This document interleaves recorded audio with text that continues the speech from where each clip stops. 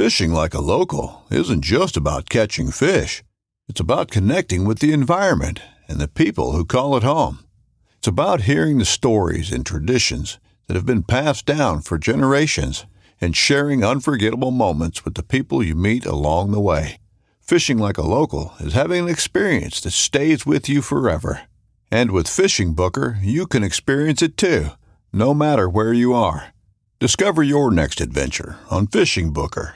This upcoming concert season will be all about the boots, and Tecovas is your stop for the best in Western style. Tecovas has seasonal and limited edition offerings this spring and summer, including men's and women's boots, apparel, hats, bags, and more. All Tecovas boots are made by hand in a time-honored tradition with timeless styles that are always on trend. And Tecovas has first wear comfort with little to no break-in period. It's hard to find this level of comfort paired with this level of style. Stop by your local Tecovas store, have a complimentary drink or two, that's WCB style, and shop new styles. The smell of fresh leather and friendly staff are at your service. Many stores even have leather custom branding to make your boots truly personalized. And with regular live music and events, there's no in-store experience like it. If you can't make it into a store, just visit tecovas.com. That's TECOVAS.com. They offer free shipping on all boots, as well as free returns and exchanges, and ship right to your door. Go to tecovas.com and find your new favorite pair of boots today. When you need mealtime inspiration, it's worth shopping Kroger, where you'll find over 30,000 mouth-watering choices that excite your inner foodie. And no matter what tasty choice you make, you'll enjoy our everyday low prices, plus extra ways to save, like digital coupons worth over $600 each week. You can also save up to $1 off per gallon at the pump with fuel points. More savings and more inspiring flavors make shopping Kroger worth it every time. Kroger, fresh for everyone. Fuel restrictions apply.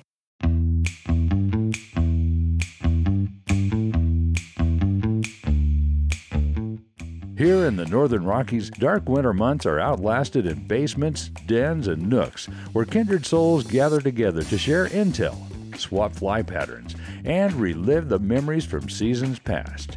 This gathering spot, known locally as the February Room, is the inspiration for this podcast. No matter the season, the door is always open to those with a fly fishing story to tell.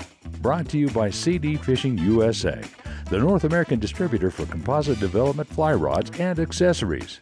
40 years of Kiwi ingenuity and graphite technology now available at cd-fishing.us or your local CD USA dealer.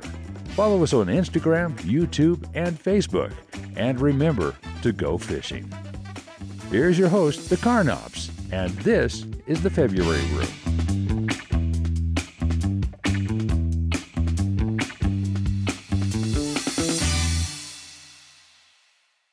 You've just learned the most important aspect of fly fishing: humility. With this line, Ike, a fly shop owner and veteran, introduces Coulter, a Marine wounded in Afghanistan, to fly fishing. Without giving too much away, I'm honored to introduce our guest today to discuss the new feature film, Mending the Line. Stephen Camilio and Joshua Caldwell, welcome to the February Room. Thanks for having us. Yeah, thank you. Well, gentlemen, thank you so much. I'm really excited to learn more about this film. You sent us a link, and I watched a good part of it. I didn't have a chance to finish it. I'm going to finish it as soon as we're done here. But as I was telling Stephen here before we started recording, I was kind of immediately kind of blown away with the production of the film, and a really impressive piece of cinematography. The opening scene, the way that it was shot, Lauren and I were talking about that, and wow, this is really cool. It's like one continuous shot. But anyway, let's just kind of dive into this, guys, and tell me about this film. So I'm the writer. I came up with the idea while I was living in Yellowstone National Park, and my dad at the time was battling cancer caused by Agent Orange exposure.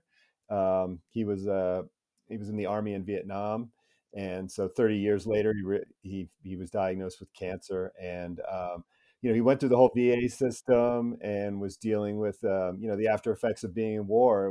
Which was something I'd never seen before. And, at that time I was writing for fly fishing magazines and fishing a lot, and had heard a little bit about the therapeutic aspects of fly fishing, mostly for, breast cancer patients and people like that who are using it almost as physical therapy.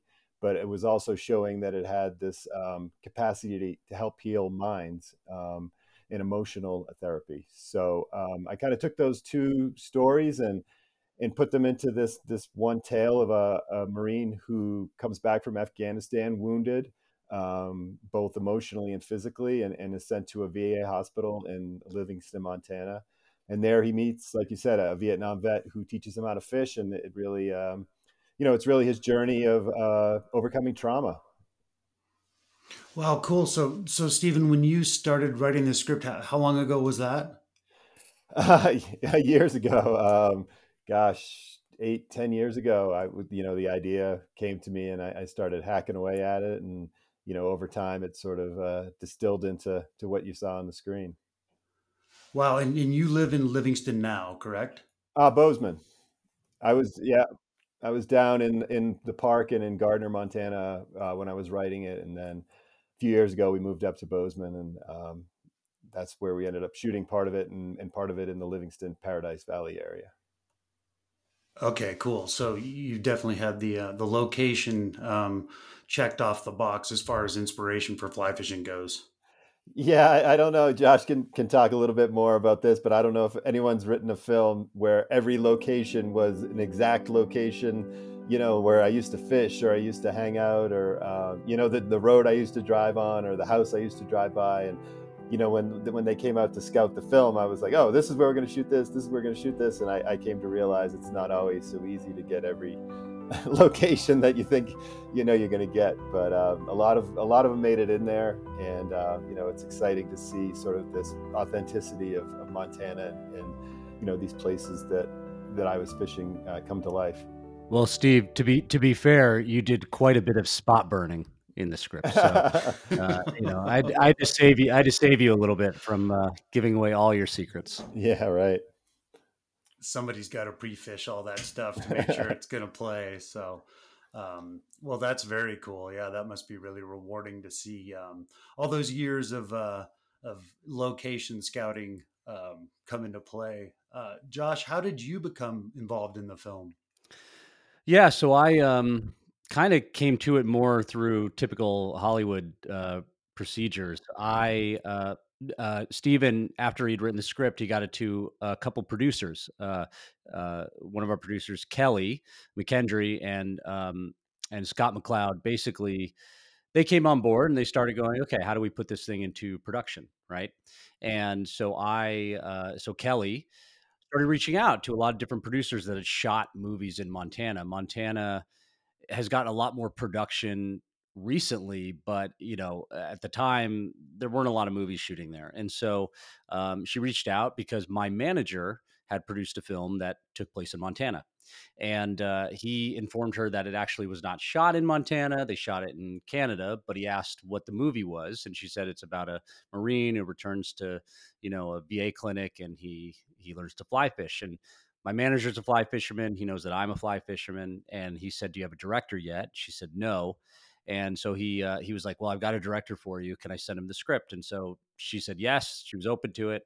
And they sent me the script, and I read it, and I just was like, I got to find a way. I got to get to do this movie. Like, I can't let anyone else make this film. Steve had written a really beautiful script, that really hit me. And I knew that if it hit me, because I don't, I had not experienced loss in the way that Stephen had. I had not experienced trauma the way that, the main character had.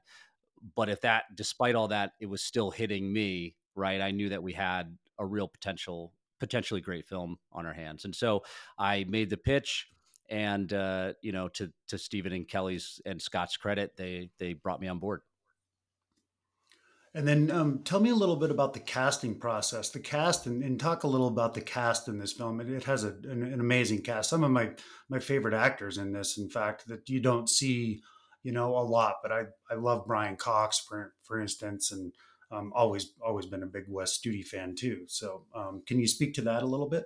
Yeah, I mean, look, every movie needs a cast, especially independent film, and that can be kind of really challenging nowadays because so much stuff is getting made that it just really presents some challenges. But we had a really fantastic casting director, Neely Eisenstein, who was on board very early on, and we started saying, "Who can we get?" Right? Steven had stars in his eyes and really wanted to go after some very top level actors. He thought he could lure them in with the notion of fly fishing on screen. But, again, in independent film, you just sometimes, casting is often about the offers and the money, right? You got to get the script to them that has the message and the promise, but you got to get through the agent. Um, and so, we basically, the challenge for us was really finding a cast that felt dynamic, that felt different, that helped supported the budget that we had, and would just really work well creatively. And I believe it was actually one of the agencies who suggested Brian as an option. And of course, like Succession was sort of just wrapping up season one, and I think all of us were like, "Oh, really? Do you think Brian would do it?" Like, because obviously I know Brian from all the films he's ever he's made, and we're like, is he even gettable? Like, would he do this? And turns out that he was, and he was very enthusiastic about participating and playing this role, and he loved the story. And he doesn't often do these sort of smaller budget films, right? Like, I mean, he's got a Yeah, massive TV show, he does Braveheart. huge blockbusters. Yeah, exactly. Braveheart, Braveheart, for God's Troy. sakes. Yeah, I Troy, think yeah. The Bourne series, like, come on. But he just, again, I think that what you're going to hear over and over again as Steve and I talk about this film is just the level of um, interest and support and sort of love and the need to be a part of the project that came out of everybody involved, right? And I think that's a huge testament to Steve's writing and the script that he wrote, because we just, you know, every actor we went to said yes. And so Wow. Brian's agency, because Brian got involved, we started saying, well, who else, who do you got? We're looking to fill these other roles. And they actually pitched us Sinqua. And I was not really familiar with his work. It had been mostly in TV. But I was sort of immediately taken with the performances that I saw him give. And he just, again, you sort of start out going, okay, we need a guy who looks like a Marine. Like he's got to fit that bill, right? Like, as much as we don't want to rely on like the physical attributes when you cast, it's like he's got to look like a guy who's like a lifer Marine. So like, let's start there. And but he's got to be able to show a vulnerability, and be willing to go there. And that very quickly narrows the list of candidates that can fulfill those two sort of things. And Sinqua was definitely that. I mean, a fantastic actor. I saw the vulnerability that he played in so many of his other roles, and he sells it as a Marine. There's no question, right, in the movie that he's a guy who was born to be a Marine. And so I think that, that was important. And then also, looking at Perry was somebody that our casting director recommended. Again, I was unfamiliar with her, but she'd been for a number of seasons in a show called In the Dark, which was like one of the number one streaming shows on Netflix and CW. Very, very popular. I was not familiar with it, but what Neely told us was, well, she's also fly fished before. And I said, whoa, really? Because most of the actors you go to, they haven't, you know? And one of the things, the challenges, the inherent challenges in this movie is that, unlike, say, like A River Runs Through It, we just did not have the budget in pre-production to have our actors on board for 2 months learning how to cast a fly rod. We had days or maybe a week. So anybody that had maybe even like a smidge of prior experience was definitely of interest to us. And Perry had a year before gone up to Montana and stayed at a cabin that was used for veterans to come up and fly fish and horseback ride and that kind of thing and be out in nature. And she had gone up there unrelated to anything with the movie or anything like that, and she just had fly fished and really liked it. And yeah, and so obviously then she became like a huge fan of it in the making of our movie and really got into it. Um, And then like guys like, and then like Wes was somebody who years ago when the movie Soul came out, the Pixar movie, I remember I wasn't aware of this, but he was one of the like counselors, right? Up in not heaven, but up in the other world. And I remember a reviewer going, movies need more Wes Studi. Yeah. And I was like, "Yeah, they do." Like, he's so good. Like, obviously, I'm a huge fan of his from Heat and Last of the Mohicans and Hostiles, and like, I mean, he's just a fantastic actor. And I just said, "What about Wes? Like, do you think we can get him?" And, again, to Wes's credit, being a veteran himself, and he's very involved in sort of the like the horse therapy, the equine therapy for veterans. I believe he volunteers for an organization in New Mexico that does that. So he wasn't fishing, but the notion of sort of these therapeutic pursuits for people who are experiencing PTSD, I believe, really spoke to him. And again, came out and made the movie, right? Like it was so cool. And Patricia as well. Patricia is very much sort of a supporter of veterans, not that nobody else isn't, but she really gravitated towards the film and really wanted to be a part of it. So we just found that along the way in all these important roles, we just found people that really, really wanted to be a part of it. And I think on any journey you go on, you want to be on a journey with the people that want to be there with you. It doesn't matter how much star power they have, how big of a name they are. If they're not really on board with what you're doing, like it's almost pointless. Stephen, when you write a script, you have in your head, obviously, um, you have ideas and visions of who's going to play these characters. Um, did you have any sort of notions or ideas of who you might try to get for these roles, or is that not something that a writer does? It seems to me like you would kind of have I don't know, an ideal cast in your head, maybe, or just some characters that you think of that, like, oh yeah, maybe these three people might be a good option for this character, or A little bit, but you make up these characters and they sort of become your own, almost mine singularly for a long time. And so when you start to say, a specific actor, you say, oh, but he doesn't have this part that I was looking for that, or, he's about 90%, but where's that other 10%? And you just want everything to be so perfect. And of course there are, I did know of some, as Josh noted, some fly fishermen who were actors who I thought, we needed, because we needed the person to fly fish. But, as I learned later on, and as we started to get into production, like, these people are incredible professionals. They are able to sort of pick up anything almost at the drop of a hat. And even if they're not an expert, they can make themselves look an expert, or they can make themselves look like a beginner. And and now when I look at the film, there is no other Ike other than Brian Cox. There is no other Coulter other than Sinqua. There's no other Lucy other than Perry. They really embodied the roles in sort of the spirit of each of them to such a degree that it didn't matter what I think about, or who I was thinking about before. They've become those roles, and I'm forever in debt for the passion and skill that they put into it. cool. And were you on location for a portion of this? And did you have an opportunity to instruct at all in the fly fishing aspect of it?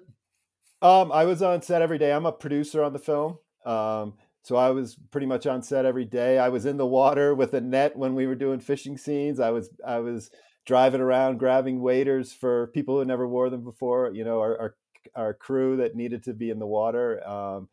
So I got to do all sorts of crazy stuff. And I did not do any fishing. I worked with Sinqua a little bit, and I got to go fishing a little bit with Perry. But we had a guy named Simon Gosworth. I'm not sure if you're familiar. He's one of the best casters in the world, and he is Farbank, Sage and Rio and all those brands, their parent company. He's their director of education, and he goes around the world and teaches people how to spay cast and how to trout fish and all this stuff. So they were gracious enough to give him to us for the shoot, and he worked with all our actors. He taught Brian how to cast with a bamboo rod.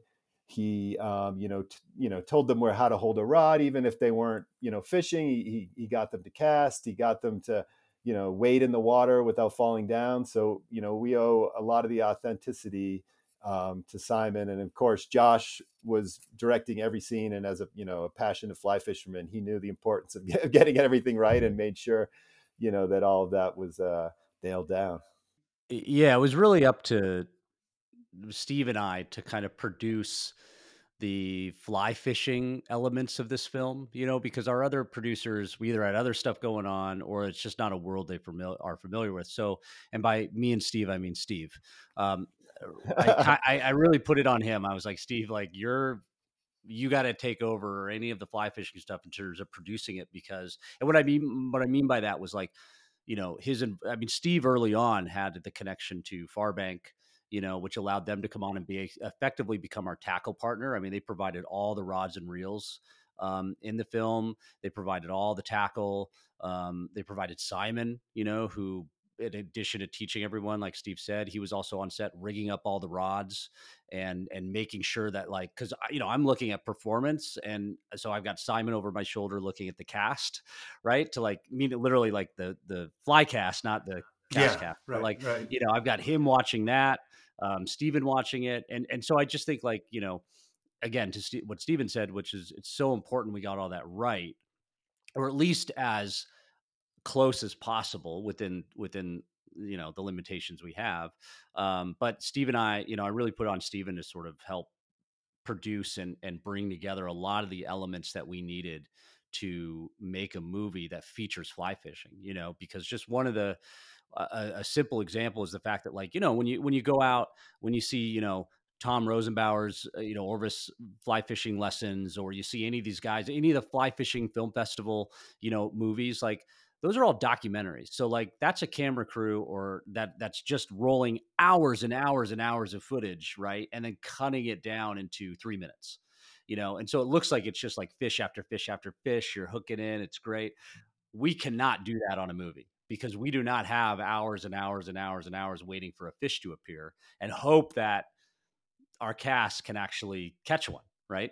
So all of that has to be faked essentially and produced, much like it was on River Runs Through It.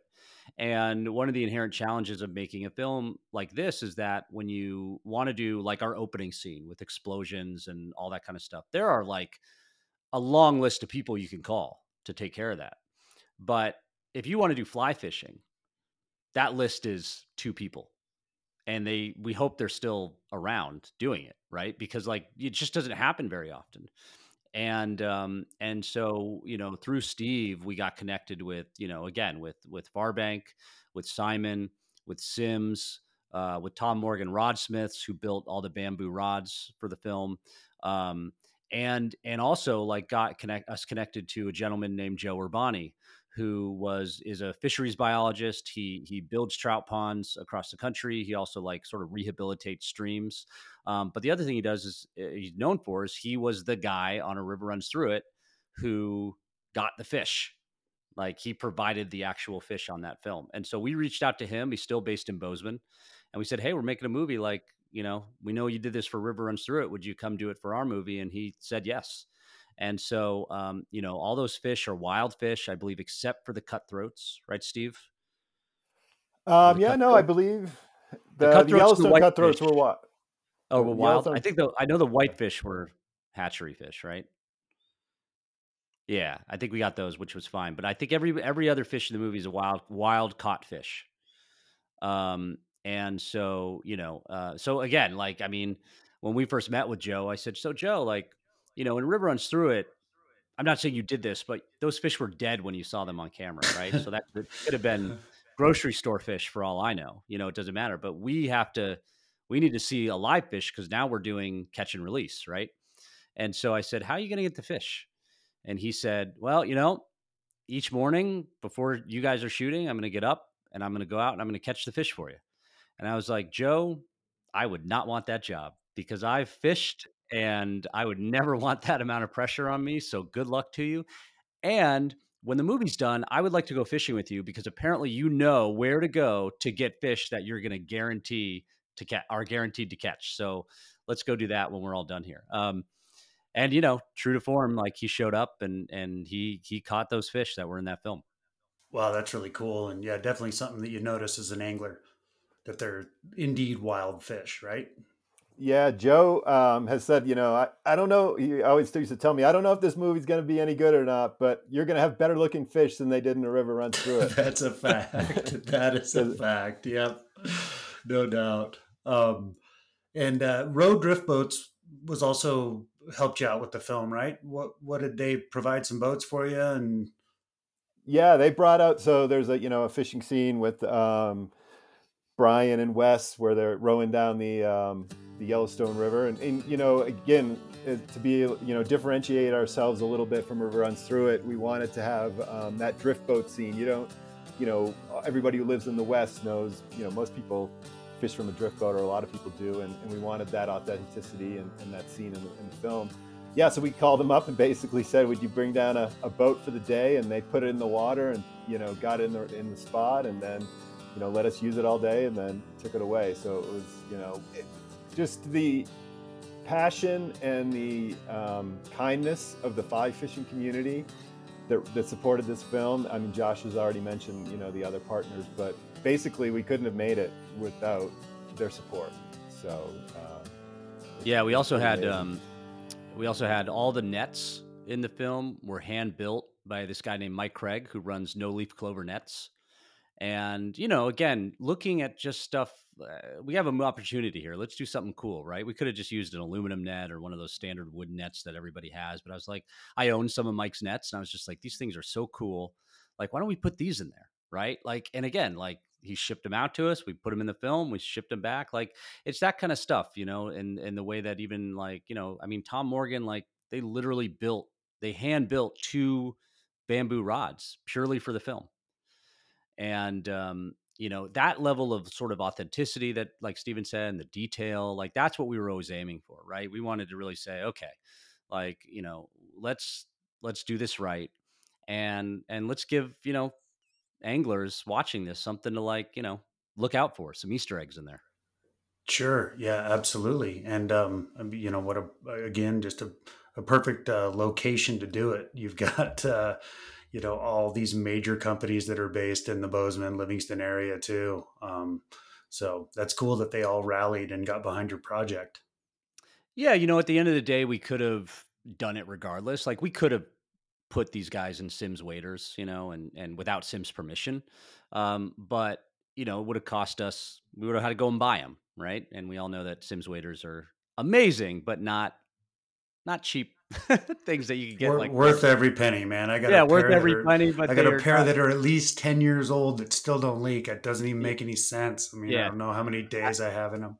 I mean, put it this way, not conducive to a, an independent film, right? Budget. But they came out but they were, they gave us these waiters to use, and you see it. And that's what we really wanted, right? It could have been basic no name waiters. We could have just gotten blank rods, like whatever that is. But I think when you see that we're using like legit stuff and really good quality equipment and tackle and clothing, it takes it to another level, and we had an opportunity here. River Runs Through It. Those guys are in their wool pants, and the rods are all hand built. Like, they're not paying attention to that stuff. But now the sort of the world of fly fishing has changed, and so featuring some of these really great companies and then providing us with all this stuff, it would have been a much more expensive film, or we would have had to limit ourselves in some way, you know, um, if we hadn't had that level of support. Yeah, and another one was Anglers West Fly Shop down in Immigrant, Montana.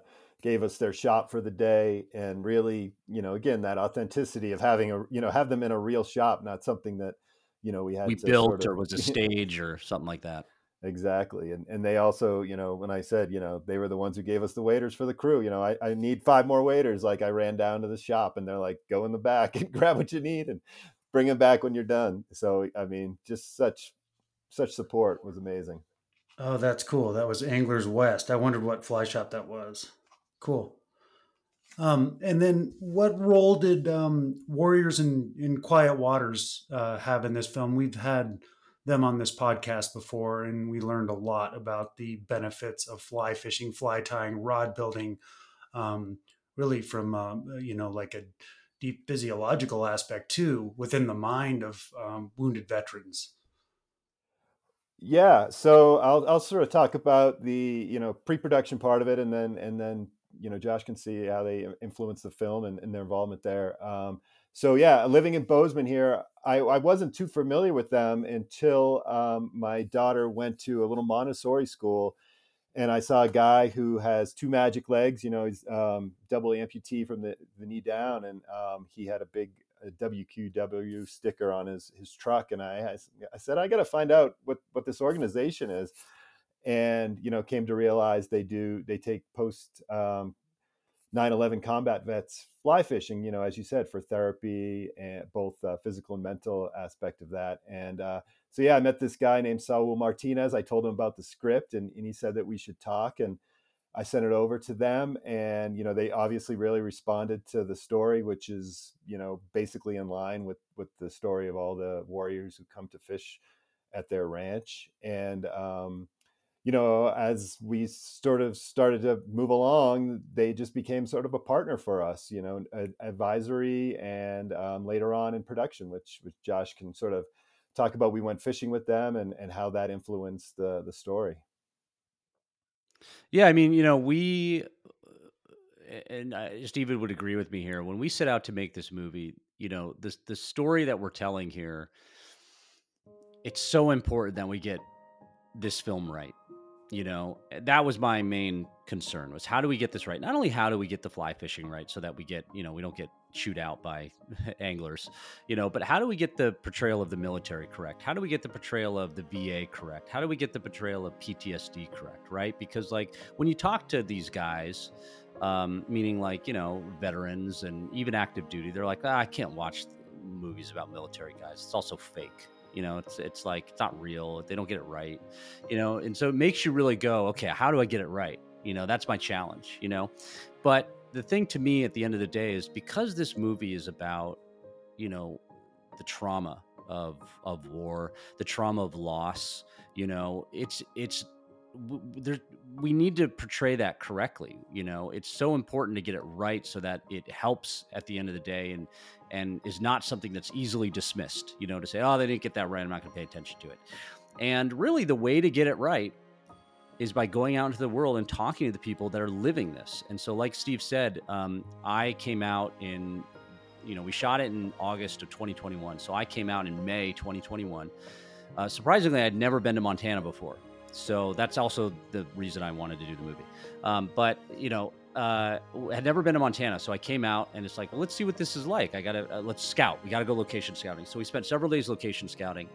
And then one day, Steven and I had the chance to go out on an FX with the group. And for those that don't know, an FX is like a fishing experience. And so we were on Depews.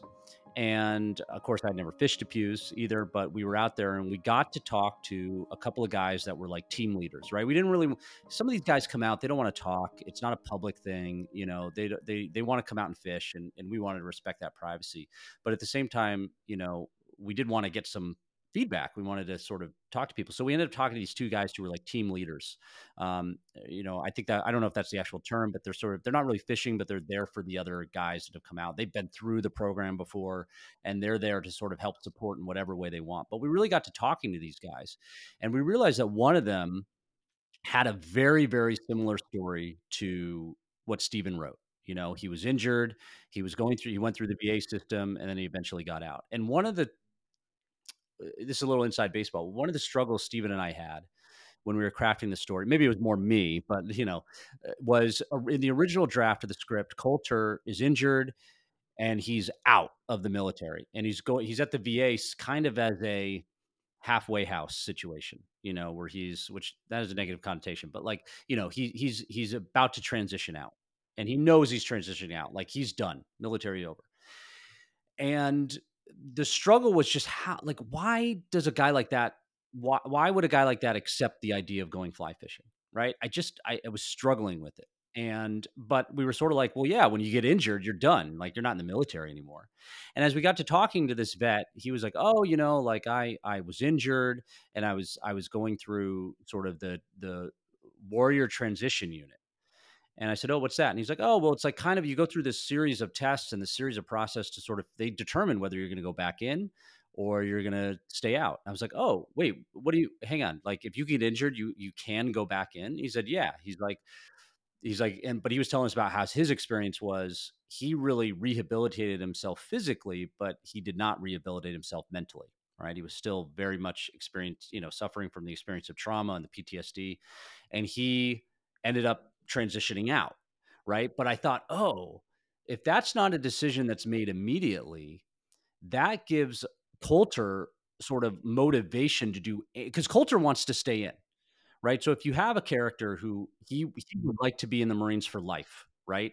And he gets injured and is out, I don't know why he would go fishing.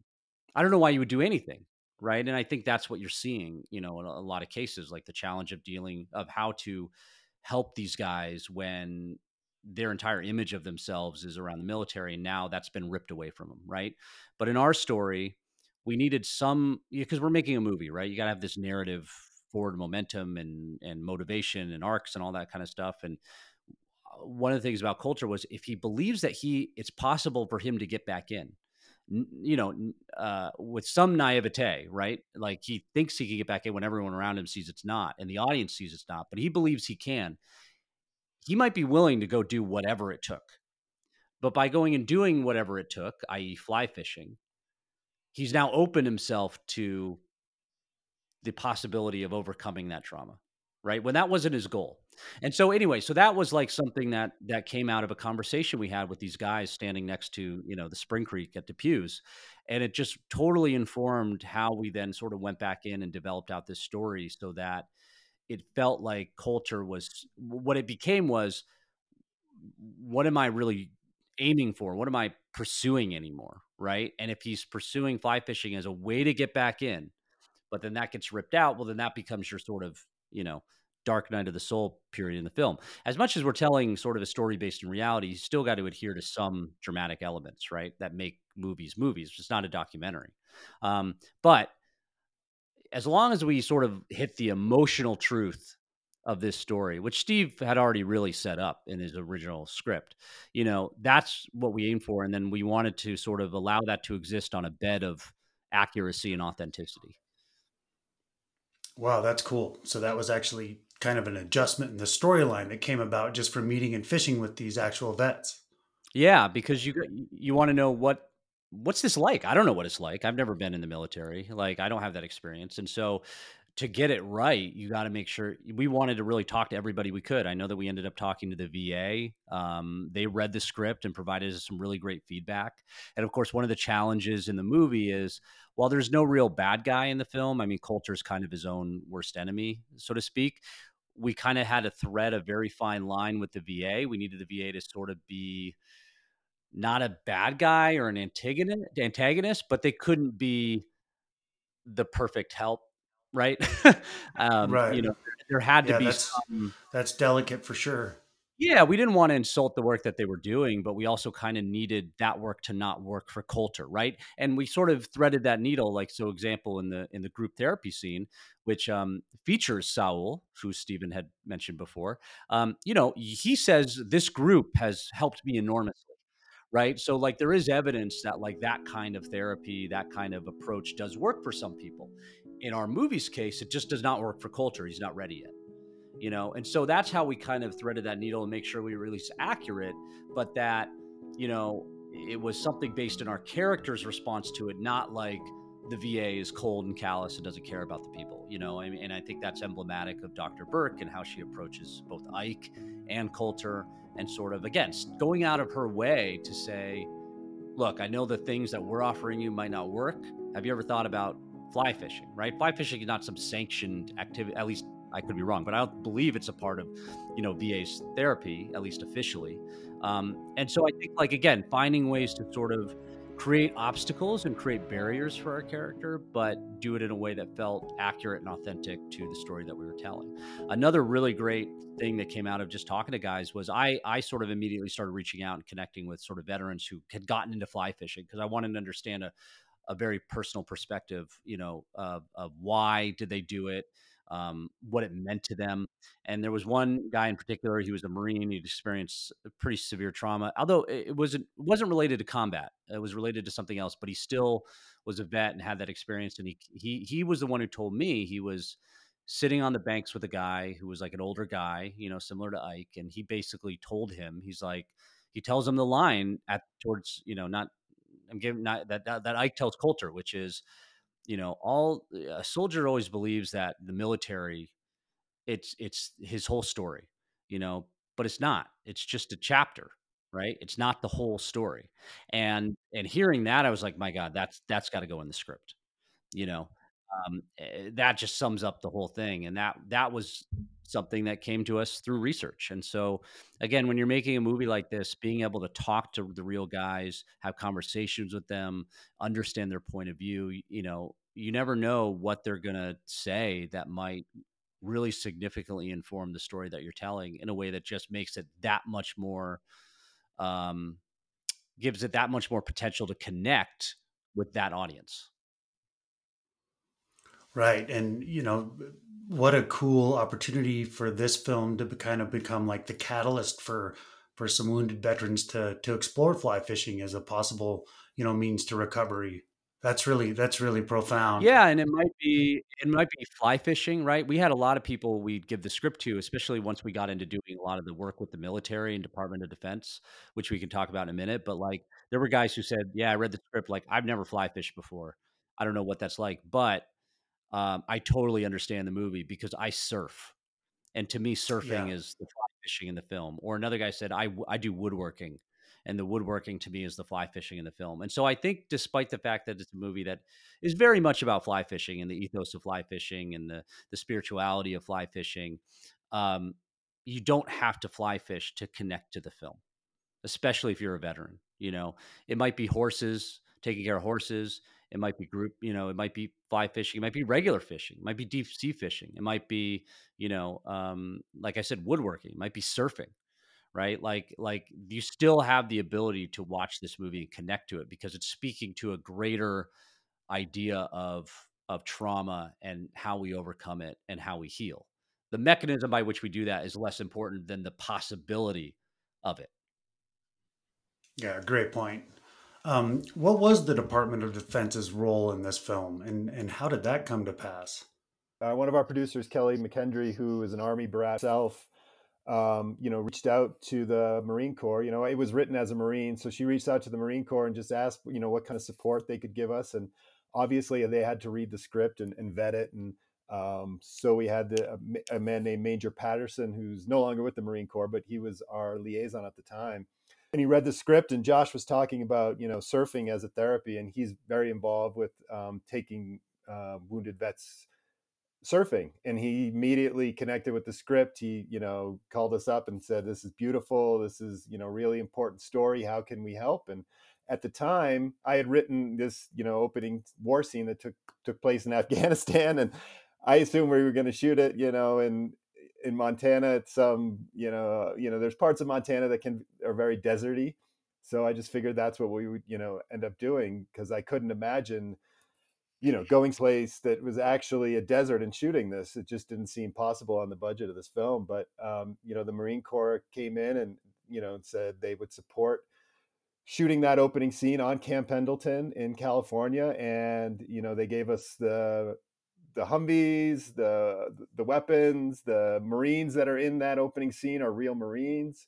And so we used their immersion training base that looks like an Afghan village, and just an amazing support. And as you said, this, it merely makes this movie look a lot bigger than it is. And so through their support, they have to have the approval of the Department of Defense, which we also got. And and Josh can talk a little bit about shooting that opening scene there, as you were noting that oneer that opens up the movie. Yeah, I'd love to hear more about that. Just one of those opening scenes that grabs you right out of the gate. Yeah, well, it has sort of serves two purposes. For one, there's a narrative purpose, and then there's a behind the scenes inside baseball making of the film purpose. The narrative purpose is that I'm a subjective filmmaker. I really like telling stories with a subjective point of view and really anchoring our audience's experience in whatever they're watching through the main character. And I'm not like an objective guy. Like you'll see objective films and they sort of are shot however they tend to be sort of more like, if your two guys are sitting there, it's just like two shots and then an over the shoulder. It's not a super stylistic sort of thing, but I don't really make movies like that. And initially I was like, man, like, we've got an opportunity here to immediately connect the audience and put them through exactly what culture has gone through. Right. This not a thing where it's sort of a war scene shot like a typical war scene where you sort of go, okay, I'm seeing the cuts. I understand that, like, it's a movie, right? And it lets the audience off the hook. Those can still be super dynamic and engaging, but to a degree, it just every time you cut, you let the audience off the hook. And narratively, I just thought, let's as a whole with the movie, let's take the audience on the exact same journey that Coulter's going on. So from the very beginning, we are locked in with Coulter. We go through this really horrific war scene, which I'll come back to in a second. And then we immediately get out of that and we go to Montana. And if you watch closely, the first half of the movie, up until when Coulter goes fishing for the first time, it is almost entirely shot in close ups. And we generally avoid drone shots or any big wide shots of Montana.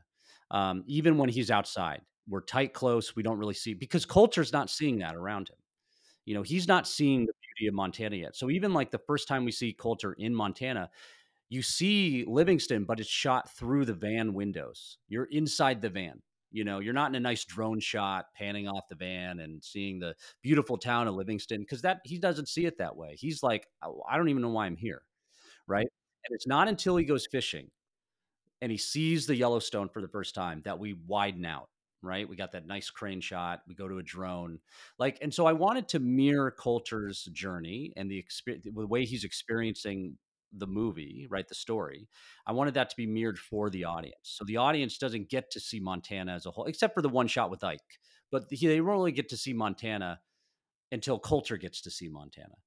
And so coming back to the opening scene, um, narratively, I just thought, if we shoot this as a oneer, you're never letting the audience off the hook. You are not allowing the tension to go away because by cutting the shot, cutting to another angle. If you keep it as a oneer, you never give the audience a moment to like just blink, right? And also, it's just like that's what war is like. There's no cuts. There's no like, getting to see a close up of the guy with the RPG. Like you only see that quickly from a distance. You can barely see it. It's chaotic. And I just thought that would be a really great way to just throw, the audience into the experience of the chaos of war. And so narratively, it just felt like it really fit to do that. The sort of behind the scenes version of why I did that is really love oneers, but the other thing is it allows you to shoot a lot of stuff in a very limited amount of time. Because if you were to shoot that war scene typically, right, with a lot of different angles and all that stuff, not only do you have to set up all those individual angles, but you also have to repeat takes for all those individual angles, right? So that requires, and the other thing too is that the audience expects to see a lot of that scene, right? Like if you decide not to show an explosion, they're going to go, why didn't you show the explosion? It's like, well, we didn't have the money to really do it. So we just, you know what I mean? But if you're in a oneer, the audience automatically, they recognize psychologically that you were in a oneer and you're not going to see everything. And so it gives you flexibility and freedom to show certain things or not show certain things. Like, we would have had to cover all those Marines firing those guns in a bunch of different angles, and we would have had to see all the bad guys getting shot up, right? And like that could have been really effective, but we just frankly did not have the time to do all that. And so by limiting itself to a oneer, you basically, you spend the first half of the day rehearsing, but then you get 3-4 takes in. If you get it, you're done and you move on to the next thing. And so that has been an approach I've used in other films that's like really, really saved me time. But also it just creates a really, really dynamic and exciting shot and or seen. And it really also involves the crew, because everybody knows you're doing a oneer and everybody's holding their breath, right? Like hoping that you get it, hoping that the camera operator doesn't make a mistake, hoping that everything goes off the way it should. And when you get it, everybody is excited and happy, and so it's a really great way of involving everybody and putting everybody on edge for a minute as you attempt to do it. And so, it makes it allowed us to get that whole scene in the time that we had available to us. If we had had to do it the other way, it would have been out of our budget. It would have been out of our ability to capture that war scene in a way that really justified us being there. Well, it worked. Well done. Congratulations on that one. So, Thank you. um, and what was it like filming in Montana? I used to work in television back in the day, and Montana was always one of the easier states to film in. Is it still that way? Yeah, I found Montana to be incredibly supportive. The one challenge with Montana is, like, they have a really great filming incentive, so they encourage people to come and you get money back. The challenge with that though is Montana, I think it's a fairly new system, and Montana doesn't necessarily have the infrastructure to support. And you've run into this in other states. I had this experience in Oklahoma a couple years ago where they had a fantastic incentive, but they don't have really the crew and infrastructure to support a lot of different productions. You have kind of your A team, your B team, and that's it. And Montana is similar. Actually, funny enough, there's a lot of crew. There's a lot of people from LA that work in LA that actually have houses and live up in Montana, and they just travel down to LA for work because it's a pretty easy shuttle. But that doesn't mean they necessarily want to work in Montana. So that is really the only challenge. You have to kind of bring in quite a number of people, depending on your production. Obviously, that eats up costs. So if you're a studio, Montana's like, great. And what's the difference? On a more independent film, you just have to be careful about how you sort of set up your production. That's sort of what we found. That said, the people we got and the level of support from the state was fantastic. And I mean, look, like, you've got it does so much for you. I just have to put Brian in front of the Absaroka Mountains and tell him to say his Yeah. line. I don't have to do anything else. Like, you just put him on the Yellowstone. You don't, like, it's so much production value because that's what it is. That's where, so really the ability to get the permits to shoot on the Yellowstone River, to shoot on the Gallatin, to shoot on Depew Spring Creek, like, that does so much for you. And that's where we really got the okay and the support from the state of Montana. And even from the beginning, I'll let Steven tell you, but even from the beginning, the state, and especially the people in film there, were really supportive of the project, and actually gave Steve, is it a grant? I'll let you tell it, Steven. Yeah, so like I said, I wrote the script many years ago, and it kind of got pushed around here. Tried to get it to some people, and I got it to a woman named Jerry Rafter, who's a producer here in Montana, actually in Missoula, out by you. And she read the script, and she told me to apply for the Big Sky Film Grant from the Montana Film Office. And I got the grant. I was one of two narrative films to get some money from the state that year. It wasn't a ton of money, but the validation that I got from that grant really pushed the production forward. And I don't think the film would have got made without that grant. Just the validation it gave me in the script when I started sending it around. So, and then throughout the whole process, the Montana Film Office, if we called and we said we needed, a crew, to the incentive that they gave us for filming here, their just support was, incredible. Allison Whitmer came to the set. She's the head of the film office, and, made sure everything was going smoothly and asked what we could do. She helped with our scouting trip. So their support was just unbelievable. Well, Stephen, it sounds like you were just on a roll, man. You got the grant, you got the Department of Defense on board, you got Simon Gosworth. Like, people must have really been drawn to this script, right? Well, I like to say that if you want to make an independent film, make it about veterans and fly fishing, because they are the two most passionate audiences you will ever find. People who, served in the military or support veterans will do anything for their organization or another veteran. And as you know, fly fishermen are just incredibly passionate. Our executive producer, Mark Kimura, he came on when it was just a script, and he'd never never worked on a film before, and I just found him through the American Museum of Fly Fishing, which he's a board member, and his passion for the film just won out. And he supported us throughout the whole thing. So yeah, I mean, definitely lucky to get the support that we have, but I think it was all due to people want to support veterans and their love of fly fishing. And you had written for several magazines, right, over the years, the Drake and Fly Rod and Reel and Field and Stream. I'm sure many others that I'm not aware of. But was this one of your first screenplays, or?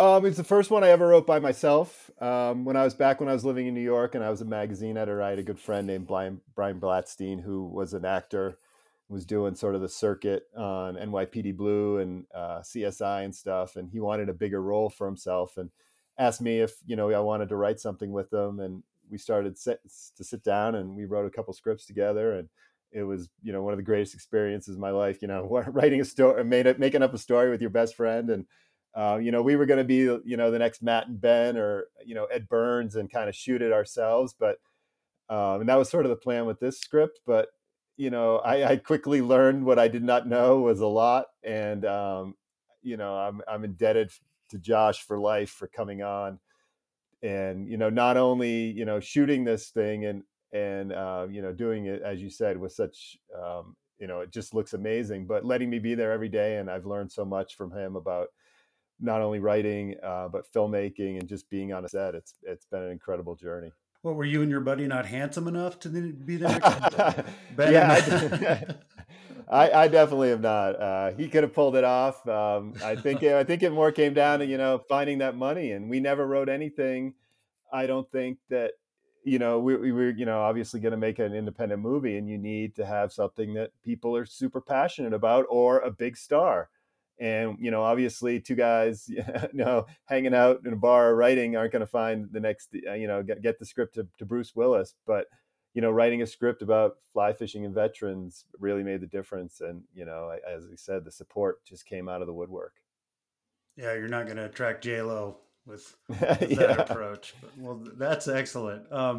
So the film has been shown at some film festivals and stuff already, and will be released by a major studio later. Can you guys kind of speak to that? Yeah, we were able to premiere the film at the Woodstock International Film Festival, which is really exciting, and felt right for the film. The Woodstock Catskills area is the birthplace of American fly fishing.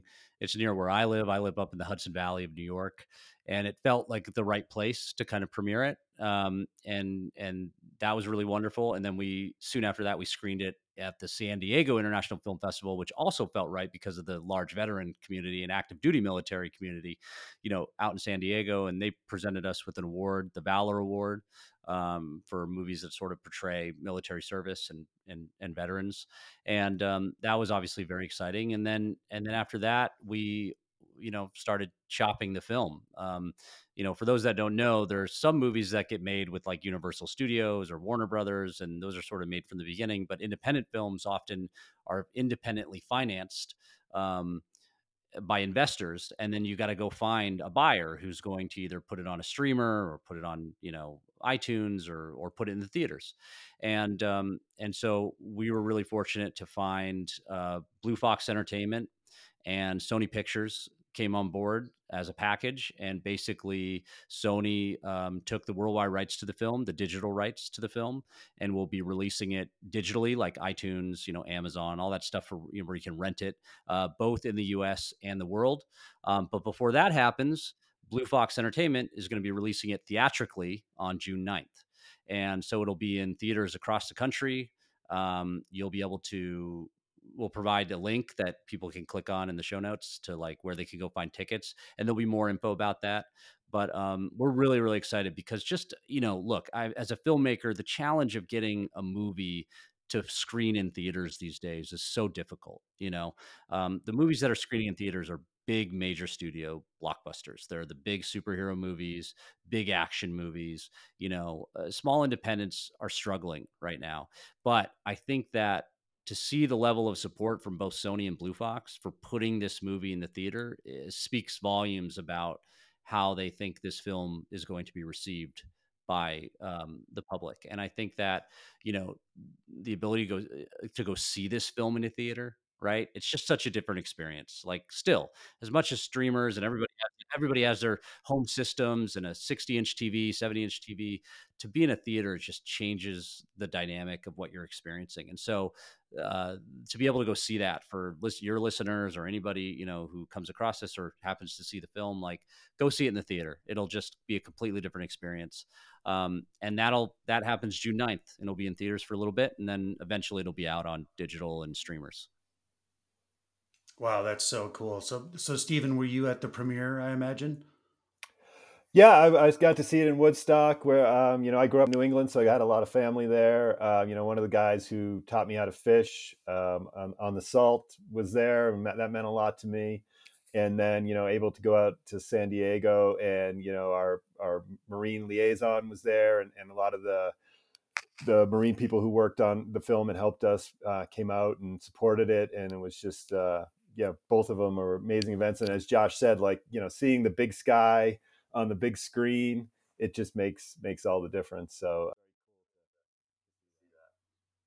Oh man, I just put it on my calendar, June 9th. Hopefully it's around one of the theaters around here. We'll find it one way or another. Is there a specific site or something that folks can go to learn more about this and where these releases will be? The easiest way to find info later on is, bluefoxentertainment.com/films/mending the line, with dashes between mending and the and line. But we'll be sure to send this to you so you can put it in the show notes. Obviously, if you Google Mending the Line, you Google Blue Fox Entertainment Mending the Line, that page will show up. Perfect. Well, congratulations, you guys. Stephen, it must have been so rewarding to write the script 10 years ago and then see it on the big screen at the premiere. And you guys also won some awards already, right? As Josh mentioned, we won the Valor Award at the San Diego Film Festival, which was very meaningful. It's for a film that portrays veterans in the military in a authentic and positive light, and they think the film can really make a difference. So that's really the biggest thing for us, is to have this film make a difference. Like you said, if it gets one guy who's struggling to go out and fly fish or surf or just take a walk in the woods, that's great for us. That's what we're trying to do here. And obviously the more people that see it, the more chance of that happening. So we definitely hope people come out and support it. Well, excellent. Well, thanks again for joining me and telling me about this project. This is super cool. I'm super excited to see it and help spread the word. We appreciate it. Yeah, thank you so much. Love talking about it. Go to thefebruaryroom.com, where you can access a complete library of our podcast and read more about our guests, their fishing stories, and favorite fly patterns. We're always looking for exceptional fly fishing yarns, and if you have one to spin, shoot us an email at info@thefebruaryroom.com. The February Room is always free, but if you feel like throwing a nickel in the pond, we appreciate any additional listener support. For companies and individuals interested in sponsorship opportunities, please contact us for our media kit. Thanks for stopping by the February Room, and we'll see you down here next week.